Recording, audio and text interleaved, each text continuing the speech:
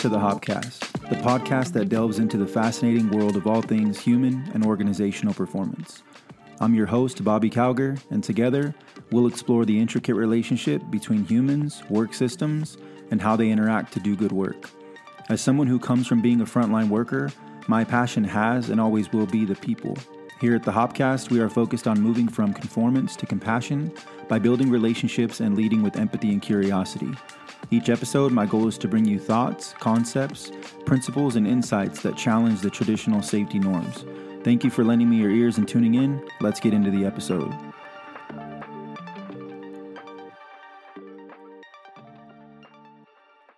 All right, here we go. Episode 4 of the HOPcast. Hope you all are well and having a solid week. Now, when I first got started on my HOP journey, I would go to Google, and I would Google anything and everything I could around HOP. And you'll see some stuff come up that probably sounds familiar or somewhere along the lines of human factors and operational learning or psychological safety, safety 2, safety differently, the new view. And something that I feel that really goes hand in hand with HOP is operational learning. And so that's what we're going to cover on today's episode. I want to talk about what it is, I want to talk about what it's not, and then I want to talk about some ways that you can go out and try to operationally learn from what's going on within your organization from maybe a little bit different lens than you're used to looking out of. Now, let's start with what it's not. I've been a part of easily, I would say, over 100 RCAs and 5 Ys. And for those of you that don't know, RCA is root cause analysis. And essentially, that's what we would do whenever we would have some type of incident if it met a certain type of severity, right? So we're going to dig in and ask questions or 5 Ys up until we get to the root causes of the incident. And operational learning is not that. It's actually the opposite of that. Operational learning stands at the heart of optimizing HOP, human and organizational performance. Like we talked about last week, HOPtimizing HOP. It's a systematic approach that embraces the wisdom gained from real-life experiences within your organization to enhance processes, improve decision-making opportunities, and overall culture. The best way I could explain it is, think of it as a dynamic feedback loop that transforms lessons from the field into proactive improvements. So we're not only looking at unsuccessful work, we're also looking at the successful work. We're looking at the work done well. How do we improve something that we never get feedback on? It's still so crazy to me that for so long, all we've ever done is focused on what went wrong and then tried to piece puzzle pieces together without looking at all the pieces and cook up best practices and action items that never have any follow through. Now, is there value in that? Yeah, I guess to a degree, but it has a ceiling. So what about not only learning from what goes wrong, but also from what goes right? And that was something that Eric Hallnagel was big on. He was big on work as imagined versus work as done, which we'll dive into in a couple episodes from today. But that was something that he said. Why do we only focus on what goes wrong? Let's learn from what goes right as well. And I think that it's no secret that we perform way more successful work than unsuccessful. And I like to use the dirty dishes analogy. So I'm newly married as of September 9th of this year. And I have some things that are my buttons that my wife likes to push at home. And one of her buttons is, don't leave dirty dishes in the sink. And so I don't do it on purpose, but if I happen to leave a dirty dish in the sink, I definitely hear about it when I get home from work.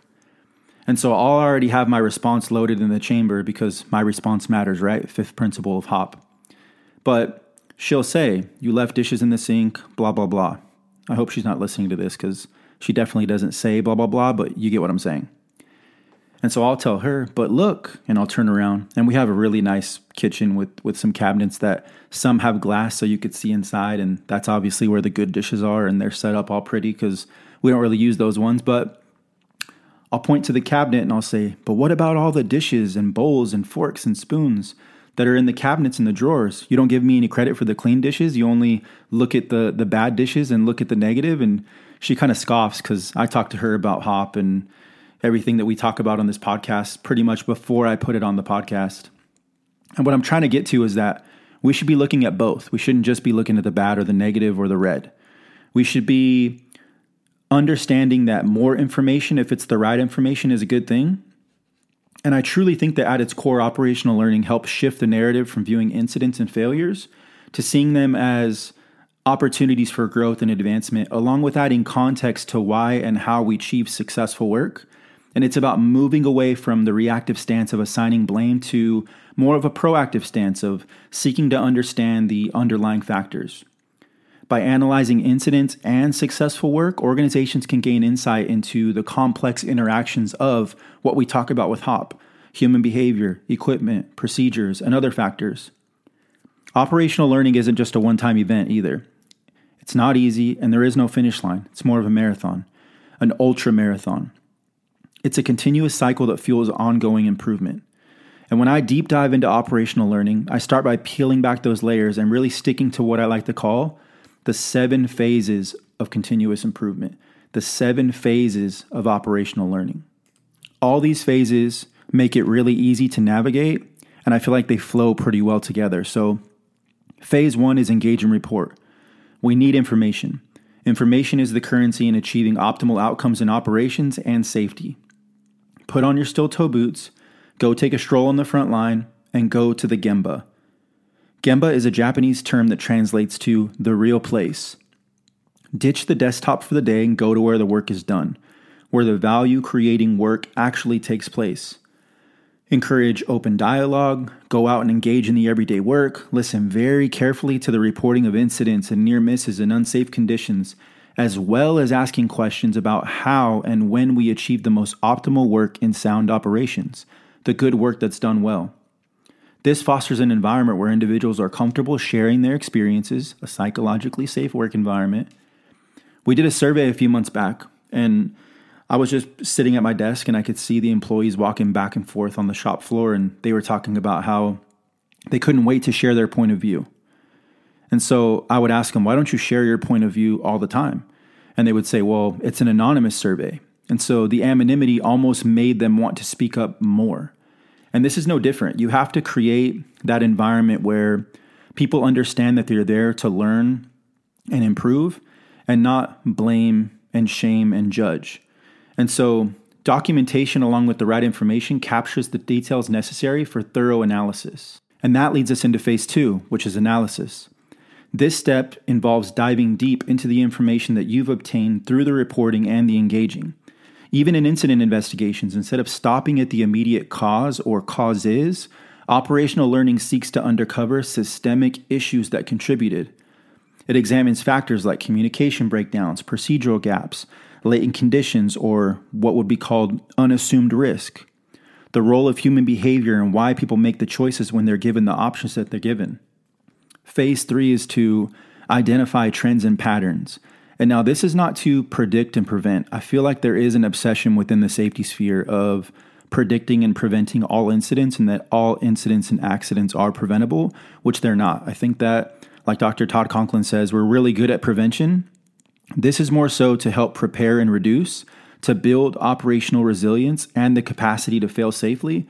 We will definitely get into incidents, preventability, and people obsessing over incident prediction in a later pod. Now, operational learning involves aggregated data to identify trends and patterns. Remember, not to predict, not to prevent, to prepare and reduce. This allows organizations to recognize recurring issues and also areas for improvement. It also helps you find out where your system is the weakest. Most times, we don't even know where our real issues are, but yet we're still doing safety meetings around hand safety news flashes, and things around PPE, so on and so forth. Now, are those things important? Yes, to a degree, but I promise you that no one goes to work to lose a digit and become the 4-fingered man or the 4-fingered woman. Now, by spotting these patterns, organizations can address issues at their core. Looking inward is a huge step in operational learning. Phase 4, developing and implementing improvements. This is where it starts to get fun. The insights gained from your operational learning journey will lead to the development of targeted improvements. Now, what could that mean? Whether it's refining processes, maybe stripping away procedures to allow more human adaptability, which might sound crazy at first, but what's even crazier is that when we have successful work, people definitely break rules or make errors, but not because they're bad, because they adapt and create success when the rule didn't make sense. Maybe the rule didn't apply in that specific scenario. I think that a lot of times we think our procedures are way more specific than they really are. Enhance your organization's training. Maybe be more intentional with your training. And maybe even look at modifying equipment to create overall organization improvement. Phase 5. Share the lessons that are learned. Operational learning thrives on lessons learned. Don't stay in your silo. Don't be project specific. If all can improve, then by all means, share. Sharing insights throughout the organization ensures that everyone benefits from the knowledge and the information gained. What good is information obtained if it doesn't get shared? Sharing information and lessons learned also promote a culture of openness where everyone contributes to the collective improvement. Phase 6. Monitor and give feedback. The thing about operational learning is there is no metric, there is no KPI, there is nothing to put on a dashboard. After implementing these changes, operational learning involves monitoring the effectiveness, and this feedback loop ensures that improvements are successful. How many times has an organization implemented something new, and it's the shiny new toy, but a few months go by and that toy is at the bottom of the toy box? Don't let operational learning be at the bottom of the toy box.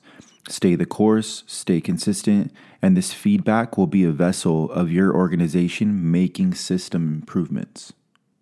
And then phase 7, the last phase, continuous adaptation. As operational learning becomes ingrained in your organization's culture, it'll be like anything else. It'll evolve and adapt. New insights and technologies are integrated into the process, allowing the organization to stay ahead of the game. The performance starts to parallel the preparation. In essence, operational learning transforms incidents along with successful work into stepping stones for progress. It replaces the blame, shame, retrain game with a focus on understanding and improving. By embracing a culture of operational learning, organizations create an environment where mistakes and errors and failures are seen as opportunities, where transparency is valued and where continuous improvement is the norm. I know that 7 phases could seem like a lot, especially whenever we have the 5 HOP principles and we start talking work as done versus work as imagined and masters of the blue line and learning teams. And there's all these different things that comes with it, and it's not all just compiled into one. But if you take anything from today's pod, please take away that we have to get rid of the blame, shame, retrain, repeat mindset in organizations. Criticizing and humiliating others does not stop people from making errors or mistakes.